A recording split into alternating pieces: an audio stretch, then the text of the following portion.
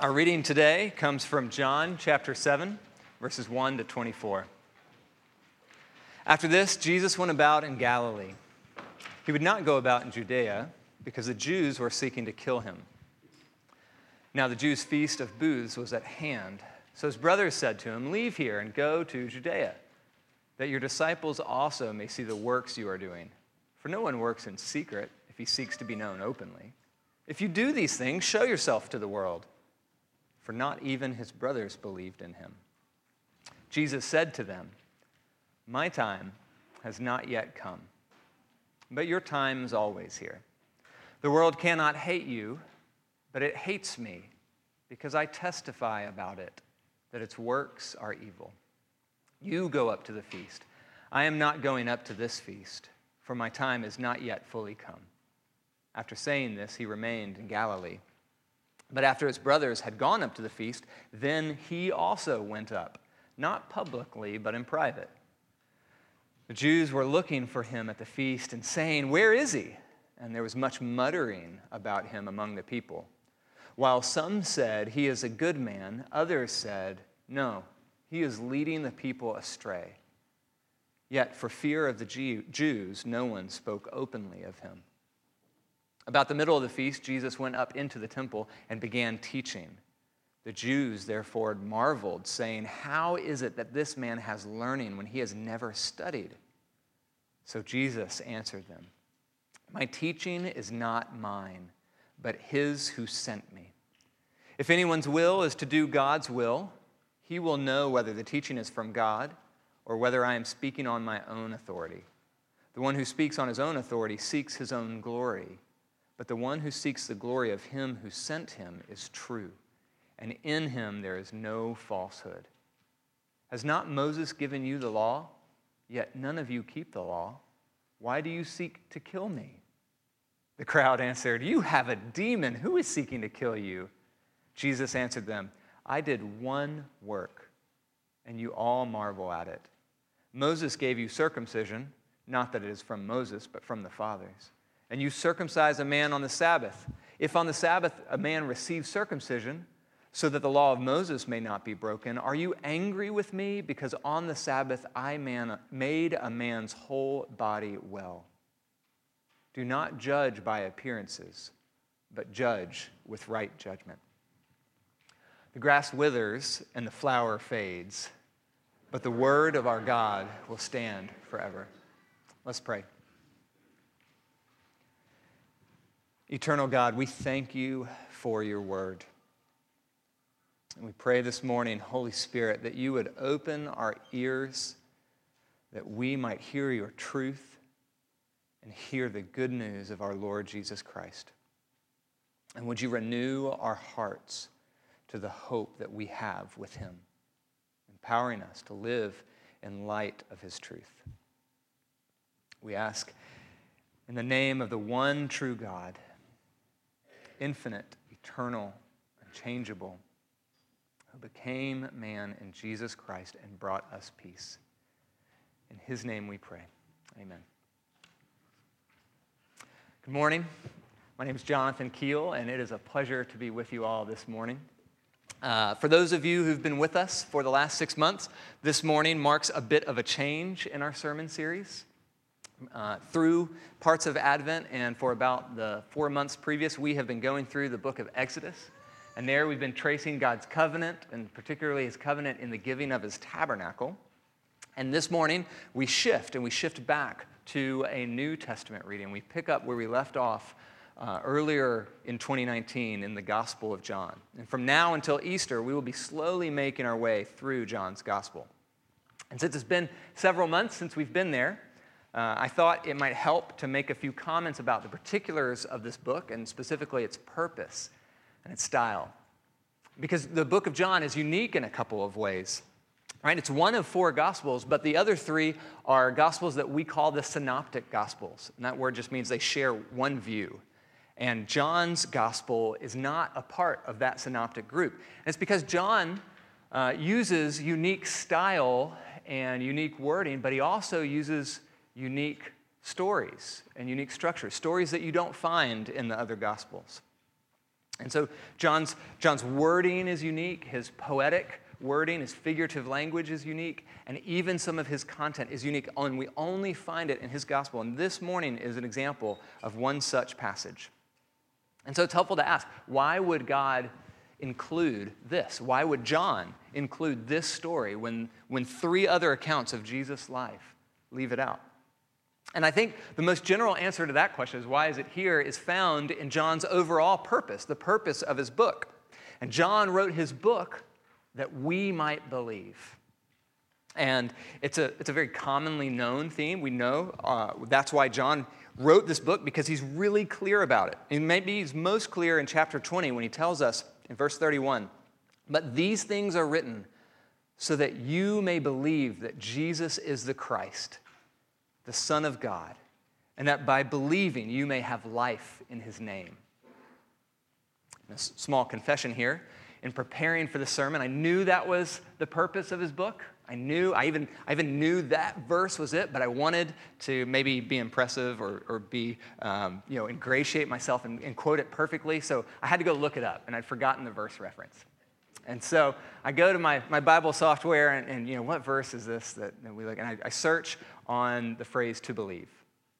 And I knew, again, that this was important. I knew it was the theme of the book, but I was overwhelmed how many times this phrase occurs in John's gospel, and the verb "to believe" occurs.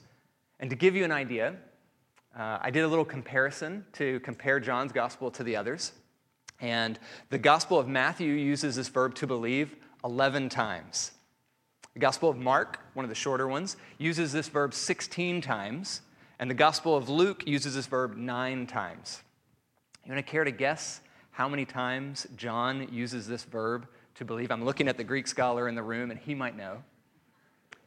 98 times John uses this verb. It is more than 7 times greater, more frequent than any other gospel. John has written this book so that you and I would read it and so that we would believe. Now, maybe you're here this morning and maybe you don't believe in Jesus. And if you're in that spot, the first thing that I would say to you is that this is a safe place. It is a safe place to wrestle through questions of belief. And we know that coming to faith and exploring who Jesus is and what he's done is often a very long process. So you are welcome here, and we are glad you are here. But the other thing that I would say to you is, because if you think, well, if I don't believe, and that's why John wrote his gospel, what message can this have for me? What message can this book have for me? I would have a second message for you, and that is the answer to how can John's gospel speak to me if I don't believe is actually one of the reasons why I personally do believe in Christ. Because John's gospel is not just written so that we would believe. It's not just written to produce an intellectual assent that Jesus is who he says he is. John's gospel is written in a way that actually provides truth about our world and our reality. And when my faith is shaken and when I start questioning things, I can look to John's gospel and I can look to Scripture and I can see Scripture describes my life. The stories that Scripture describe, the words of Jesus describes how I experience life. And by seeing those truths, I am then encouraged to believe. And so this gospel provides a clear picture of both of these things. It provides a clear picture of why we should believe in Christ, but it also provides a clear picture of the reality around us. So specifically, how does this gospel in this chapter, chapter 7, do that? And I think this chapter is about what we saw in verse 24. This chapter is about right judgment. Jesus tells the crowd, do not judge by appearances, but judge with right judgment. And looking back on the 23 previous verses, we see that this theme of right judgment, is communicated through 3 different interactions. And in verses 1 through 9, Jesus has an interaction with his family, with his brothers. And then in Jesus 10 through 13, we see a different interaction among a mixed crowd at the feast that he goes to. And then in verses 14 through 24, we see Jesus interacting with the group that John calls the Jews. and that's the Jewish authorities of his day. And looking at these three groups, we find three lessons about right judgment. And specifically, in verses 1 through 9, we see right judgment or judgment in adversity. And then in verses 10 through 13, we see judgment in conflict. And then 14 through 24, we see judgment in the kingdom. So judgment in adversity, in conflict, and in the kingdom. So first, let's look at judgment in adversity in verses 1 through 9. In this scene, we see Jesus essentially arguing with his brothers. If any of you have brothers in the room, you can probably understand this scene. I have a brother, and I can relate well to this scene. And Jesus is back home, and he's actually back home after a pretty difficult confrontation in chapter 6. It's been a while since we've been there, but you can see it here in our chapter. And that the teaching that he gave in chapter 6 was so hard that several of his disciples left him, and the Jewish authorities were even seeking to kill him. And so he goes home, he goes to Galilee. And while he's at home, his brothers try to convince him to go back to Judea. Now there's a Jewish feast going on, the Feast of Booths. This was a week-long feast that commemorated the wilderness journeys of Israel and God's special provision for Israel in the wilderness. And that feast is going on, and his brothers want him to take his ministry, to make his ministry more public, telling him in verse 4, if you do these things, show yourself to the world. But notice that their motives, they're not pure motives. Verse 5 suggests that they were most likely antagonizing him, because John tells us his brothers didn't believe in him. They didn't believe he was who he says he was. So it seems as if they're taunting Jesus. And here's where we find our first lesson of right judgment. Because Jesus' brothers seem to be seeking his harm. They're placing him in adversity. If they didn't believe in him, why would they want him to go public, only to see him fail?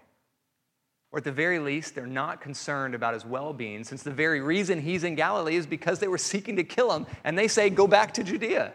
Go back to where those people want to kill you. And I think when we look at this, we see Jesus' response to this adversity, and we get an insight into what right judgment is. Because Jesus, he doesn't rebuke his brothers. He doesn't show them where they're wrong. He doesn't try to press his rights against his brothers. And he doesn't try to out-shame them, turning the tables on them. Rather, in calm certainty, Jesus rests in his Father's plan, saying in verse 6, my time has not yet come. And resting in his Father's plan, he acknowledges that his path is one of persecution in adversity. And he says this in verse 7, the world hates me because I testify about it that its works are evil. I think here we see the difference between the world's judgment and right judgment. Appearances would tell you that Jesus should want to be popular, that doing the things he did, he should bring comfort and recognition and fame. But right judgment knows that these worldly promises are short-lived and they're short-sighted. And more than that, Jesus knows that the false promises of the world are, in a sense, evil because the world's works are evil. So what do we learn for ourselves from this? And at least a few things. I think first, we see that just as this wasn't a surprise to Jesus, our own adversity, our own persecution should not be a surprise to any who follow him. The world hates Jesus because its works are evil. And if you follow Jesus, the world is going to hate you as well. Right? Jesus' ministry, the calling for Jesus is a calling to pick up our cross and follow him. But it's not just for Christians. In fact, the world will hate you either way. Whether you're a Christian or an atheist, at some point you will face adversity in your life because that's simply how the world works, because its works are evil. Evil is there crouching at your door and it's waiting to destroy you. And yet, somehow, amazingly, this can bring comfort. Because knowing that the adversity we face is not always from us can bring peace, that the adversity and the persecution that we face is not about our worth. I think it's so clear here. Think about it. Even outside of Christianity, think of who Jesus is. Outside of our faith, everybody looks at Jesus and say, yeah, that was a good guy, right? He's either a good teacher, or in some religions, he's a prophet, or he's a nice man. Somewhere along the lines, people are saying he is good. And if Jesus, the good person, faced this type of adversity, it wasn't about his worth. It wasn't about his worth before God or before man. And so hear me when I tell you that if you are facing adversity in your life, it is not tied to your worth before the Lord. It may be a result of actions. I have faced adversity because of actions that I made, but it is not a comment on your worth. And I pray that's a comfort for you. But there's another kind of comfort here too. And I think it's when you see his reaction, right? Because my own reaction to this type of adversity would be, I don't know, one of several things. I'd probably complain. Corey would probably hear about it, right? If my brother was persecuting me. I'd probably want to fight back. I'd probably want to lash out. But Jesus' reaction is to patiently wait on the Father's plan. He knew his time had not yet come. And this type of confidence in God's timing can bring comfort in adversity. Because we can remember that sometimes it's not our job to fix things. Jesus didn't go to make the message clear. He didn't go to his brothers and tell them where they were wrong. He waited in his Father's plan. And I pray that when we see that, when we see his example, it would bring you comfort in any adversity that you might find yourself in, that you can wait in the Lord's plan. And I say that it would be comfort when you find yourself in adversity, because we all will find ourselves in adversity. Again, no matter what background you have, it will find you. And I think that's because our world is always in conflict, right? Our world is in conflict. And that brings us to our second point, is that the need for right judgment in conflict. Because in verses 10 through 13, we get a picture of competing and conflicting viewpoints. Do you notice the mixed reaction? The crowd that was at this feast, and they were grumbling or muttering, and they say, there was much muttering about him among the people, while some said, he is a good man. Others say, no, he is leading the people astray. So before Jesus even makes an appearance, he is facing two opposing groups. John doesn't dwell on it in the story here, but I think it teaches us about how we are to respond in conflict. And now, just a quick aside, before we talk about our conflict, I'll spend just 2 minutes on what some have called a problem in this text. And you probably noticed it in the reading of the text when we get to the point where Jesus says in verse 8, I'm not going up to the feast. And then later in verse 10, he ends up going up to the feast. And this has given some people some concern, particularly in the last 100 years. This has given people concern. Modern interpreters have trouble with this, asking themselves, hey, maybe Jesus was lying. Maybe that's what he was doing here. And again, without spending too much time on it, I think the concern is not with what Jesus says, but it's just our misunderstanding of how ancient language works, how ancient text works. And there are several different ways to understand what Jesus is saying. For example, notice in verse 10, John tells us Jesus went up privately while his brothers went up publicly. So it could be that Jesus said, I'm not going up at this time. He's just saying, no, I'm not going to go up with you. I'm not going to go up publicly. I'm going to wait and go up privately. Or another way to understand this is look at the timing of it all. In verse 8, he says, I'm not going up to this feast. As I mentioned, this feast, the Feast of Booths, was a week-long celebration. So maybe he was talking about, well, I'm not going to go up to that part of the feast. I'm going to wait and go up later. But I think it's most likely that it was a more general statement that Jesus was just telling his brothers, I'm not going up yet. Notice he mentions in verse 6 that his time has not yet come. My time has not yet come. It makes sense of why he would show up later. And the interpretation also explains why the earliest copies we have of the book of John, the earliest text we have the words not yet, I'm not going up yet in them. And also probably most convincing for me, this type of interpretation, understand that he's not going up yet, makes sense of a wordplay that's going on here. Because again, John uses poetic and figurative words all over his gospel. And that verb, to go up, is a verb that he uses several times in his gospel. And it often means ascending. as in when Jesus talks about you will see the Son of Man ascending to his Father. And then at the end of the gospel, when he sees Mary, and the resurrected Jesus is talking with Mary, and he says, don't touch me yet, because I've not yet ascended. I've not yet gone up. So I think what Jesus is saying, he's using a word play here to tell his brothers, I'm not going up in the way that you think I am, but it's because my time has not yet come, and I'm not yet ascending to my Father. And so again, the trouble with this passage is not that Jesus is lying. The trouble with this passage is that we tend, in our modern ears, to hear only the non-spiritual meaning, and we miss the spiritual reality. But back to the conflict in verses 10 through 13. Jesus, even before he makes an appearance at the feast, we see two opposite factions or sides telling two opposite narratives about him. You have essentially two groups forming around what you might call alternate truths. If there's anything that is relatable to our cultural American moment in this story, it is this, right?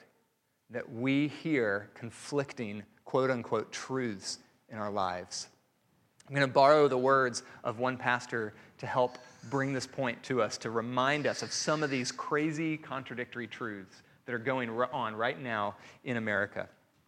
So in the words of one pastor, at the same time in America, we have the rise of gay rights and also the rise of the ultra-right. We have the loss of religious liberties for bakers and pizza shop owners, and at the same time, an election to the Supreme Court of a pro-religious liberty Supreme Court justice. We have a decline in general church membership, while at the same time, a rise in celebrity church megapastors. You see stories like a pastor is told to step down because he's in his early 20s and he makes a move on a 16-year-old girl, which is heartbreaking and tragic. And yet at the same time, in Hollywood, Call Me by My Name is a film celebrating a relationship between an underage teenage boy and a man in his 20s.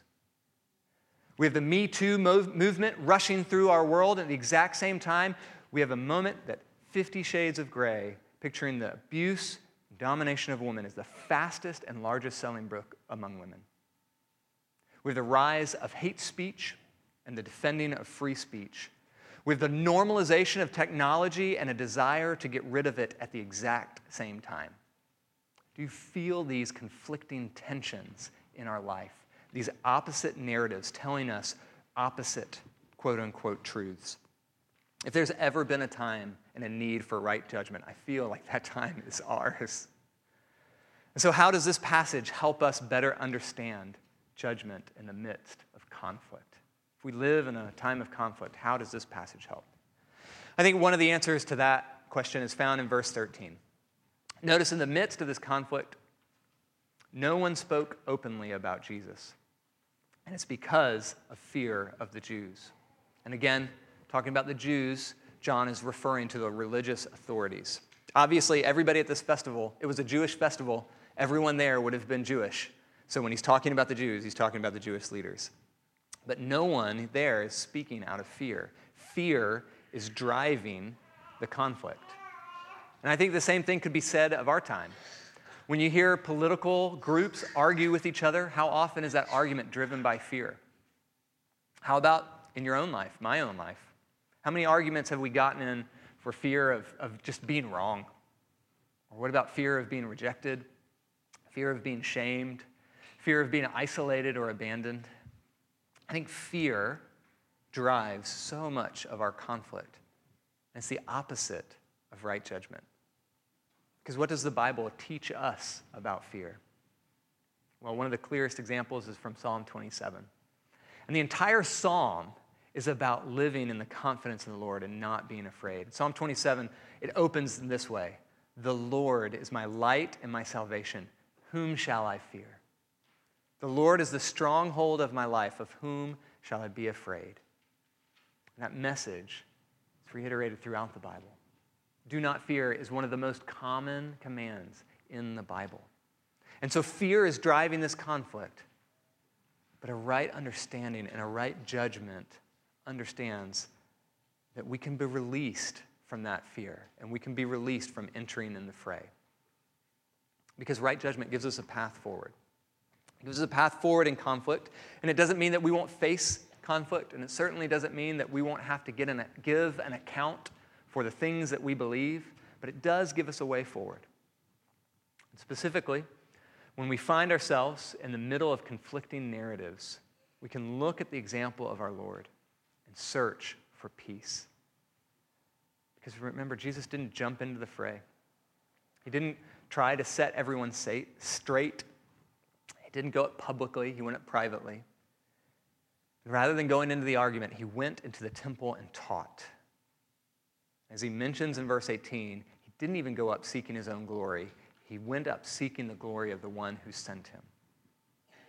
And this, for many of us this morning, this type of patience and confident waiting in the Lord is difficult.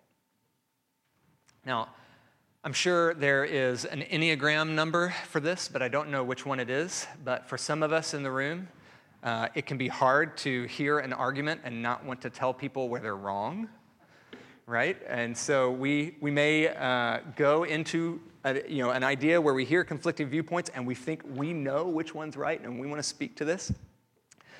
This is a lesson I learned very acutely in my first year of marriage. And I remember a specific time where Corey and we went home to visit my family. And I don't know if it was the first time that we were there for an extended period of time, but we were married. And my brother and my dad and I would have these arguments where we would get really heated. And my poor, sweet, and gentle, and kind wife would sit right next to me the whole time, feeling super uncomfortable, and listening to us just going after each other, going after one another. Well, that was the same year that I also learned that I can't talk to my wife the same way that I can talk to my dad. And so occasionally I would talk to her and she would make the comment, hey, I feel like the same Jonathan that was talking to your brother and dad is talking to me right now. And it took me a long time to learn that I needed humility and patience in my interactions, even with my own wife. I needed humility and patience, and I didn't need to go after her, showing her where she was wrong, because I always thought she was the one that was wrong. But I needed to go with humility that maybe it was me. Maybe I was the one who was wrong. And even if I'm right, our Lord's example is that it's okay to not press that right on her, because my relationship was more important than pointing out where she was wrong. And I think, ironically, this tendency to prove ourselves right can go into overdrive sometimes when it's applied to Christian ideals and our faith. And so, ironically, we jump in the middle of things to set someone right who's wrong about issues of spirituality or morality or faith. But again, that's not what Jesus does. He doesn't go up to the feast publicly to make a scene. Instead, he goes up secretly, eventually making his way to the temple. And while he doesn't back down from conflict, and he certainly says some things that outrage a few people, in the midst of that, notice his gentleness and his humility. He does not force his teaching on his audience, and he even deflects their amazement. Right in verse 15, when the audience marvels at him and can't understand where he learns these things, rather than revel in being right or take credit for his teaching, he deflects the glory to the Father and the one who sent him. Oh, that we would be more like Christ in that we would experience the humility and gentleness in the midst of conflict. But Jesus isn't just our example of peace. He is also our source of peace. And we can have confidence to rest in him because he is, as Psalm 27 says, our light and our salvation. And he is our stronghold. In him we need not fear because he has defeated all our enemies, even death. When we go to him, we can find that truth amidst conflict, and in that truth we can find comfort. And I think this message is important because, as we've mentioned, we'll always have conflict in our life. And we've seen now how Jesus' example can help guide us through that conflict, how his right judgment and his example can provide peace in adversity, it can bring comfort in conflict. But it's not only Jesus' example that is helpful for us, but the passage also teaches us the content of right judgment. Because right judgment is kingdom judgment. You see, Jesus gives us a glimpse of what right judgment looks like in verses 14 through 24. Not only is it example one of humility and confidence, right? He doesn't jump up in the middle of an argument and spark conflict. But Jesus, in him, we see what kingdom judgment looks like. Right judgment, specifically, is about recognizing the coming of the kingdom. In verses 19 through 24, we see this. Jesus shows how the Jews missed, in a sense, his miraculous healing. They were so focused on worldly issues and which side he was on. Was he on their side or was he on somebody else's side? That they missed that Jesus healed a man. Specifically, they're mad that he healed a man on the Sabbath, saying that he broke a regulation. But Jesus shows them that right judgment has come to heal the broken. They think Jesus has broken a law, and they miss that healing. And just as important, they miss the implications of that healing. Because remember, John tells us again and again, this book is about believing.